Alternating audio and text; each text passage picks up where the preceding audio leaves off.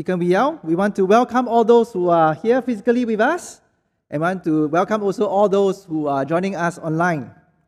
Now, please have your Bibles open, and if you find it helpful to have an outline with you, please download it from our website, arpc.sg. Now, many years ago, I went to work in a part of the world where the temperature during winter is in the sub-20s, actually close to the sub-30s. Now, it was the first time in my life that I experienced winter for a very long time, the entire winter. Now, to counter the cold, the offices that I worked in and the house that I lived in were all heated up. As a result, the places where I worked and stayed were very dry, right? And being a gung-ho and inexperienced young man at the time, I never applied any moisturizer on me, thinking that such things are only for people who want to look nice and pretty. Furthermore, I kept to my usual Singapore routine of taking a shower twice a day. Now, unlike the water in Singapore, the water in my host country is what we call hard water, full of minerals. Now, the combination of all these factors dried up my skin immensely. It wasn't long before I developed serious skin irritation that led to scratching, infection. I had patches of bad skin all over my body, from the neck down to my hands and to my feet. Every day, I felt like I was burning inside and itching outside. I felt like Job at that point. So what did I do about it? I thought showering more will help. Right? The hot showers actually gave me some kind of relief, right? Because they numbed the itch. So I landed up taking longer showers with hotter water. Now, my friends, that was a fatal mistake. Despite the temporary relief, it further aggravated my skin problem because it dried up the skin even more. Now, I was in so much agony that I could not concentrate and function properly at all. Now, I resisted going to the doctors because I wasn't confident of the medical standards in that country. And I was so concerned what the cost will be for me as a foreigner. But thankfully, some of my local friends advised and encouraged me to seek medical help. They were even kind enough to go with me to the hospital. And within a week of treatment, I was healed. The patches started to go off, and everything went back to normal. And I can tell you, ever since then, I've never applied so much moisturizing cream in my life. And it was not about looking pretty. You see, my friends, unless we know the depth of our problem, we will skim over the problem or seek temporary solutions that might bring some kind of relief. However, such temporary solutions will not solve the problem. They might patch up the cracks, for a while, but it will eventually cause more problems or deepen the problem. Now, that is the case for all humanity. We have a big problem. Unless we know what our problem is and how bad it is, we will not get the right solutions. So getting the right solutions requires us to get our problem right. What then is our problem? We see that in Ephesians chapter 2, verse 1 to 3. The problem that all humanity shares in is that we are dead. Dead in our trespasses, dead in our sins. See, the you in verse 1 refers to the Gentile Christians who are the main readers of this letter. This was their condition before knowing Jesus. But by verse 3, Paul included himself and stated that this problem applies to all mankind. See, being dead in our trespasses and sins is a universal human condition and problem without Christ. Now let us unpack some of the terms used here in verse 1 so that we have some clarity. See, being dead does not mean physical death. Otherwise, the readers will not be able to read this letter, right? Being dead means being spiritually dead. All those without Christ are separated and alienated from God, the author and the giver of life. So in other words, even if we were physically alive, we were dead spiritually. And the cause of their spiritual death and our spiritual death is our trespasses and sins. Now, we often see signs in Singapore like this, right? Private property, trespassers will be prosecuted. In some countries, it may even be trespassers will be arrested or shot. See, trespass just means crossing the boundary, crossing the line, right? In the Bible, trespass means to cross the boundaries of God's law, right? Which means it is to break the law. The basic meaning then of sin, it means to miss the mark, miss or falling short of the standard. And the standard in the Bible is God's holiness. In other words, we have all sinned because we have fallen short of God's glory and holiness. And what would a spiritual dead life look like? Verses 2 and 3 to 3 describes that kind of life in 3 ways. These 3 ways tells us the 3 different influences and bondages that all of humanity is under. Firstly, verse 2 tells us that it is a life which follows the course or the age of the world.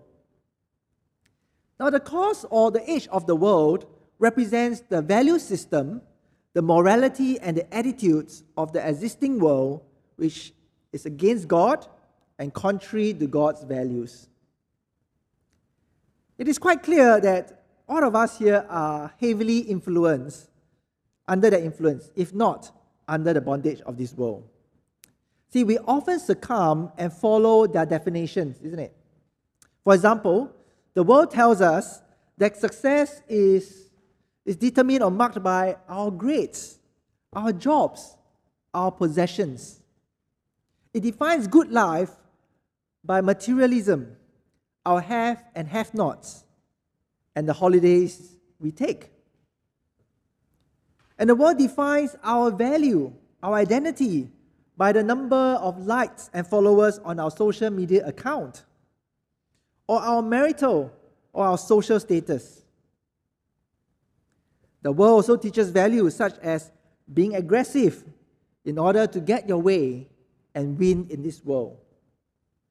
It teaches us to know more people, not to love them, but to use them.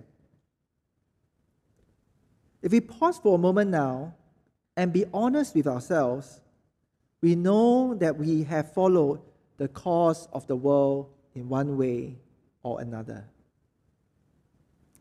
That's the first way. The second description of a spiritual dead life is a life that follows the prince of the power or the kingdom of the air. Now, who is this prince? It is the devil. He's understood as the leader of all the evil forces in the unseen world. In other parts of the Bible, he's also known as the prince of this world and the god of this age. And later on in Ephesians chapter 4 and 6, he's going to be mentioned again. And he's also known as the prince, or the spirit that is now at work in the sons of disobedience. See, before knowing Christ, all people are known as the sons of disobedience. By nature, we are rebels who will lift our fists against God, disobey all His commands, and go against His will. See, when we do that, we may be thinking that, oh no, we are exerting our independence, we are exercising our freedom. However, in reality, we are actually enslaved by the devil, following his influence and his work in us. You see, even in Ephesians for Christians, we are told in Ephesians 6 to put on the full armor of God to stand against the devil. See, the devil may have already been defeated by the Lord Jesus, but he's still actively working until Christ comes again. So what more for those who are outside of Christ? Prior to knowing Jesus, we are influenced and enslaved by the devil. But lastly, in verse 3, a spiritual dead life is one which we follow the passions of our flesh, carrying out the desires of the body and the mind. In other words, we are under bondage to our inner inclination towards sin. See, the flesh here does not refer to the physical flesh, but our fallen sinful nature. See, the passion of this fallen sinful nature is not merely sexual, but will include all things like anger, jealousy, discontentment, and greed. Our body and our mind are corrupted in the sense that every part of it is tainted with sin. Hence, we become inclined to think and act in sinful ways. Even desires that are good and intended to be good can be twisted and warped by our sinful nature.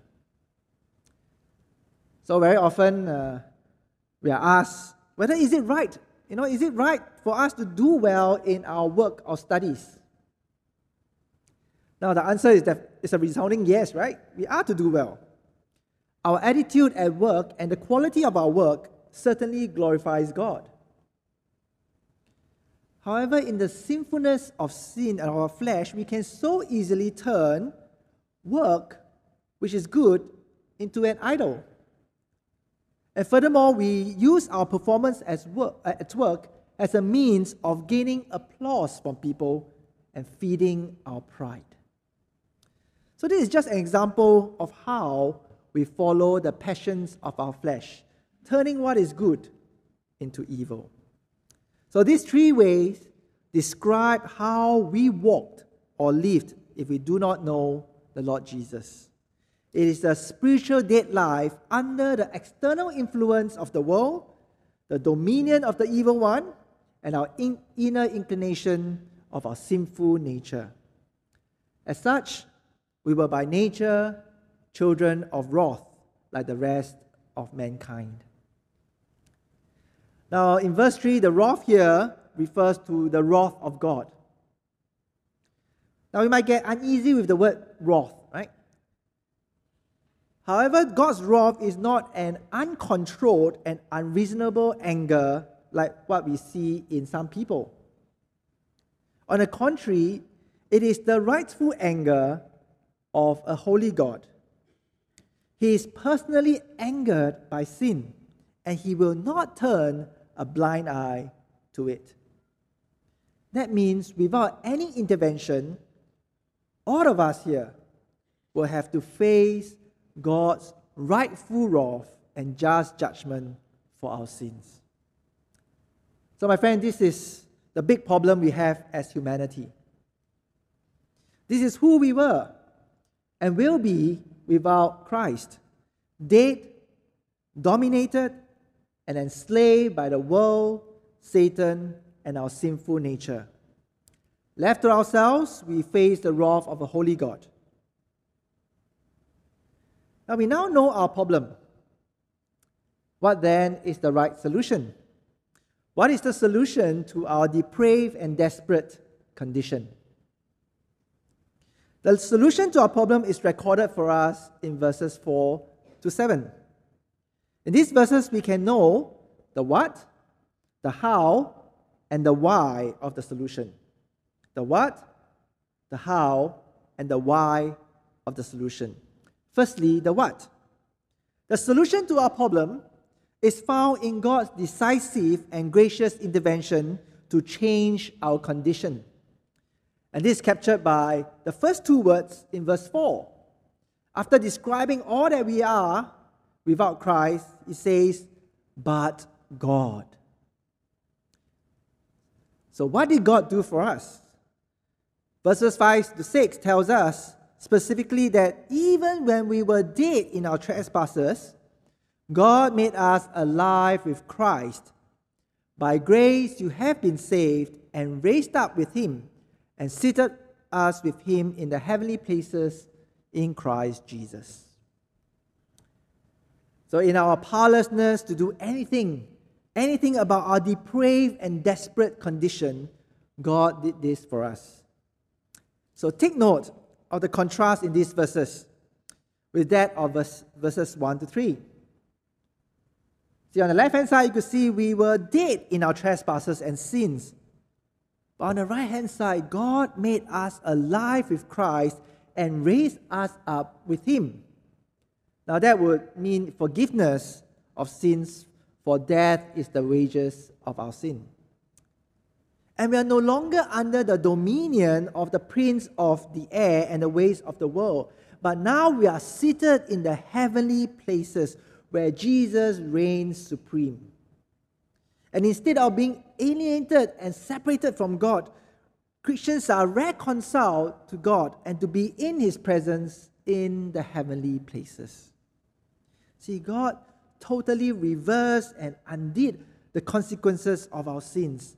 The old life we lived, and emphasized by the word once in verse 2 and 3, is no longer the life we live now.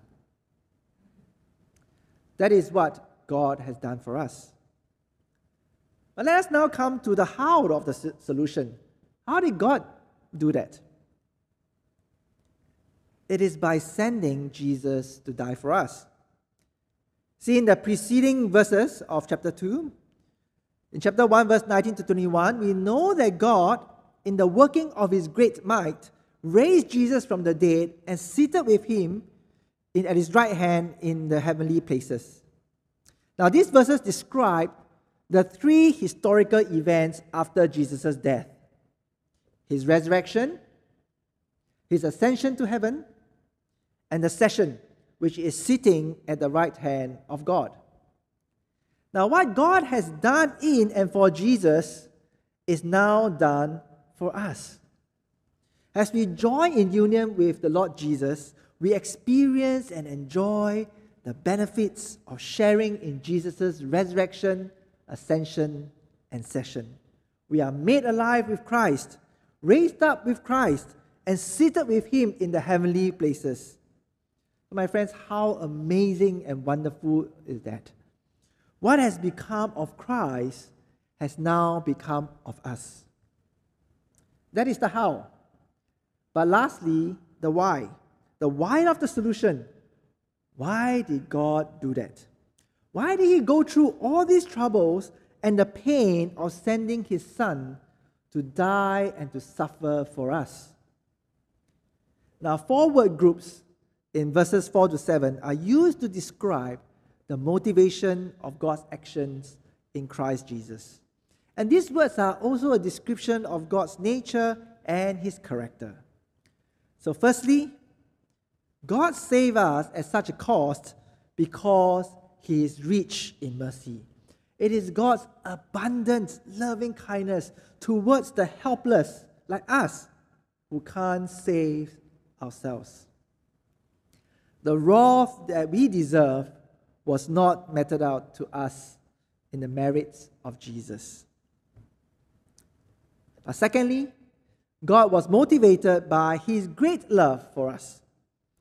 See, we understood earlier that God is personally angered by sin. He will judge. So all who face, all of us who sin will face the wrath of God. However, God not only has anger towards sin, he also has great love towards us. The wrath and the love of God are not mutually exclusive. His holiness and love are both in his character and in his nature. And thirdly, in verse 7, it tells us that it is also the immeasurable riches of God's grace. It is his exceedingly and surpassing undeserved favor on us sinners. And lastly, it is his kindness towards us in Christ Jesus. His divine goodness motivates God to give us his solution in Christ. And verse 7 further tells us that God's solution or salvation will have the result of showing His grace and His kindness in eternity. And indeed, it will be so. And God is fully deserving of this glory. See, we were His enemies. We were rebels, sinners, who were dead and deserving of His wrath. Yet He saved us at the cost of His precious only Son. Now let me ask you, when someone does something wrong against you, how would you normally react or respond? If they cut your queue, backstabbed you, badmouthed you, cheated you, abused you, what would you have liked to do to the person? I guess most of us here will want to take some kind of revenge, isn't it? And even if you won't or can't retaliate, you will find it hard to forgive the person. But not for God. God even went further to show grace and kindness to people who have sinned against Him. He sent His Son to die and save us from our sins. The depth of our wickedness, the depth of our powerlessness only serves to magnify the greatness of God's mercy, love, and grace. Now, one of the most famous and most watched art pieces in the world is the Mona Lisa, right? Now, when you look at a painting, very rarely will anyone say how pretty the lady is, right? Instead, they will comment on how the painting displays the animatic expression of the lady, the use of the aerial background, and the brilliant mix of colors. See, the one who gets the praise and the glory is not the lady in the picture, but it is the artist, Leonardo da Vinci, who gets all the glory. An article that I read, wrote about how brilliant Leonardo was in translating all his learning in science, geography, and anatomy into the painting. So likewise, my friends, the salvation and the change in the lives of Christians is not credited to the Christian. All credit, my friends, will go to God, the author of our salvation. We become living pieces of His workmanship, which exudes praise and glory for the Creator and Savior. So, my friends, we have spoken about who we were without Christ, spiritually dead in our sins, facing the wrath of God. And we also covered about who we are now because of what God has done for us, spiritually alive, raised with Christ, and seated in the heavenly realms because of Jesus' death, resurrection, ascension, and session. And we come to the last part of the jigsaw in point 3. How then can we be saved? How can we then receive this salvation which God in His mercy and love has offered to us? Now, to answer this question, we must explore the nature of this salvation in verses 8 to 10. Verse 8 tells us that we are saved by grace. Grace, as we said earlier, is the undeserved favor of God towards us. Paul gives further clarification to what that means. He affirms what grace is by stating it negatively twice. Firstly, he says, it is not your own doing. In other words, we didn't do anything to contribute to our salvation. In fact, we only contributed to our sin and to His wrath. But secondly, in verse 9, our salvation by grace means that it is not a result of works. Now, works here refers to the good deeds we do, be it piety or charity. See, the problem with our good deeds is that they are always tainted with sin. Many a times we have mixed motives in what we do, and what we hope to achieve from it. And furthermore, we will have to have 100% good deeds if we are to be perfect before a holy God. It is not based on a 50% passing mark. Even the PSLE requires 65% mark to get an express level. Now, of course, that's just a tongue-in-cheek comment. But you get the picture. Our works are not good enough and will never be enough before our holy God. And that is why no one can boast that they have contributed anything to our salvation. And continuing from there, verse 10 affirms salvation by grace positively by stating that our salvation is God's workmanship. It is not our works, but God's work. It was His initiative and action to save us. However, in verse 10, we also see that good works has its place. While we are not saved by our good works, we are saved or recreated to do good works. See, good works are not the basis of our salvation. However, it is the fruit, the nature, and the goal of our salvation. It is important to note that Paul used the word walk. If you look at verse 10, he used the word walk. It forms a contrast to verse 1, where he states that we once walked in our trespasses and sin, but because of Jesus, we now walk in good works. Now, a second way Paul affirms salvation by grace positively is in verse 9.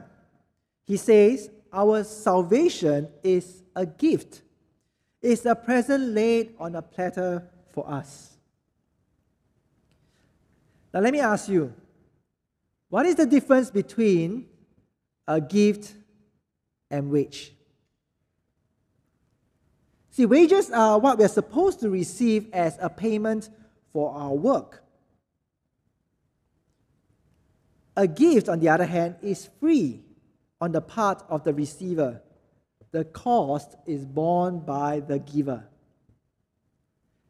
Now that is what salvation is. It is a gift from God, initiated by God, all from God, and the cost is borne by His Son. The only wages we deserve is death. For Romans 6 verse 23 tells us that the wages of sin is death, but the free gift of God is eternal life in Christ Jesus our Lord. If that is what salvation is, my friends, then how can we receive it? How then can we be saved? Well, verse 8 tells us that we receive it through faith. Now, the late John Stott defines faith as the humble trust with which we receive the salvation for ourselves. Now, if God's grace is the ground of salvation, then faith is the means by which it is appropriated. Now, just think about it. When someone gives you a gift, a present, what do you have to do in order to get the gift? Well, you just need to take the gift and thank the person for it, isn't it? In order to enjoy the gift, you need to trust that the giver has given you the gift and take it to enjoy it. That is what faith means. So what does that mean for us now, whether we are Christians or not? See, Ephesians 2, chapter 2, verse 1 to 10 tells us clearly that salvation is in Christ alone, by grace alone. Now that means four things for us. Firstly, salvation is not dependent on our works. Our social standing, our intelligence, the number of degrees hung on our wall, our niceness, our philanthropy, and even ministry do not contribute to our salvation. See, very often children and youth, they will be asked, how do you know that you will go to heaven if you die? Now, there will be a significant proportion who will be unsure or they will say no. And if you probe further, they will say that it's because they think they have not done enough or they are not good enough.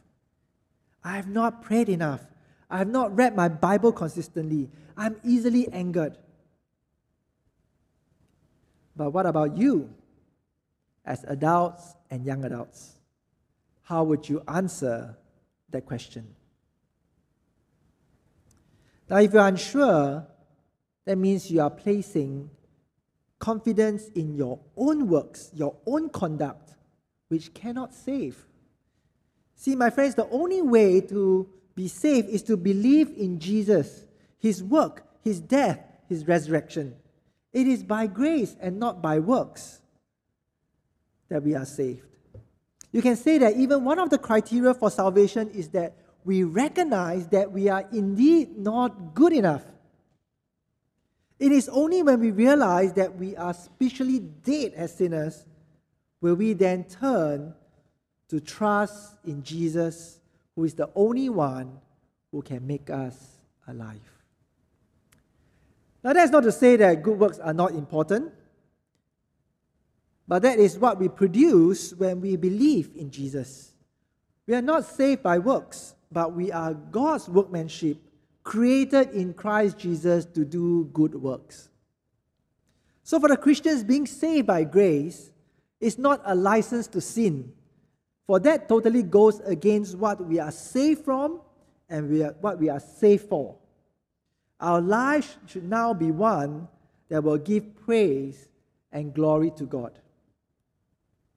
But secondly, salvation is not dependent on our feelings. See, I think we wake up every day, and we go through the day having different emotions and different feelings. See, I may feel good and joyful one day, but sad and depressed on another day. And for some of you, you may just go through each day feeling you are close to God or not so close to God. Now, when you feel close to God, you feel that you are in the right relationship with Him and are assured of your salvation.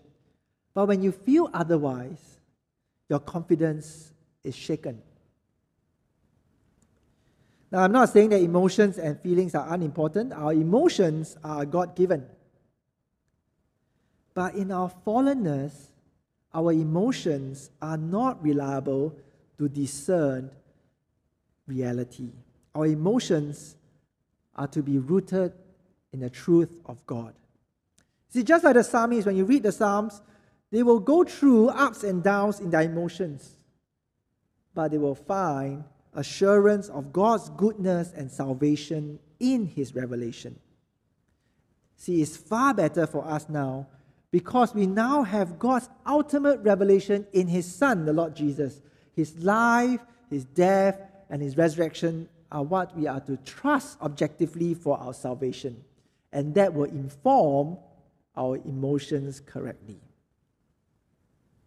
But thirdly, salvation is not dependent on our circumstances. Now, it's not dependent on whether things in your life are going well or not. See, sometimes we can wrongly assume that when things are going wrong or going well for you in your family, things are going well for you at work, relationships, means that we are blessed by God, we are saved. Or we might think that God is against us when things are not going so well. Now, my friends, that is far from the truth. See, the certainty of our salvation is rooted in the nature, the character, and the works of God in Christ Jesus. See, changing our circumstances neither change our condition nor our status before God. And that was what Job knew and learned. It is not determined by circumstances. God has given us His Son. That is the best evidence of His love and His mercy. So trusting in Him for salvation is better than assuming it from our circumstances. But lastly, salvation is not dependent on the amount of faith we have, even if faith is necessary. See, faith is the human response in trusting an object of faith. Now, in this case, the object of faith is Jesus. He is the one who saves us. The reliability of the object of faith is more important than the amount of faith we have. Now, let me illustrate that for you. When you sit on a chair, we exercise faith that the chair is able to support your weight, right? However, that faith is useless if the chair itself is dodgy and poorly made.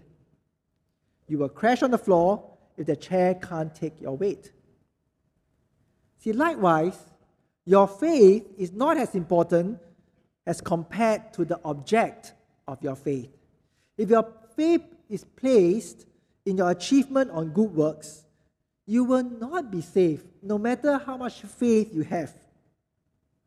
But if your faith is on the Lord Jesus, then you will be saved. For Jesus, the object of our faith for salvation is totally reliable. He came historically in the flesh, lived a sinless life, died on the cross, and was raised to life on the third day. He was witnessed by many who believed and gave their lives to the Lord Jesus. And Jesus is the final fulfillment of all that God has promised and done in history. So salvation is not dependent on whether you have little or a lot of faith, which might fluctuate together with your emotions and your feelings and circumstances.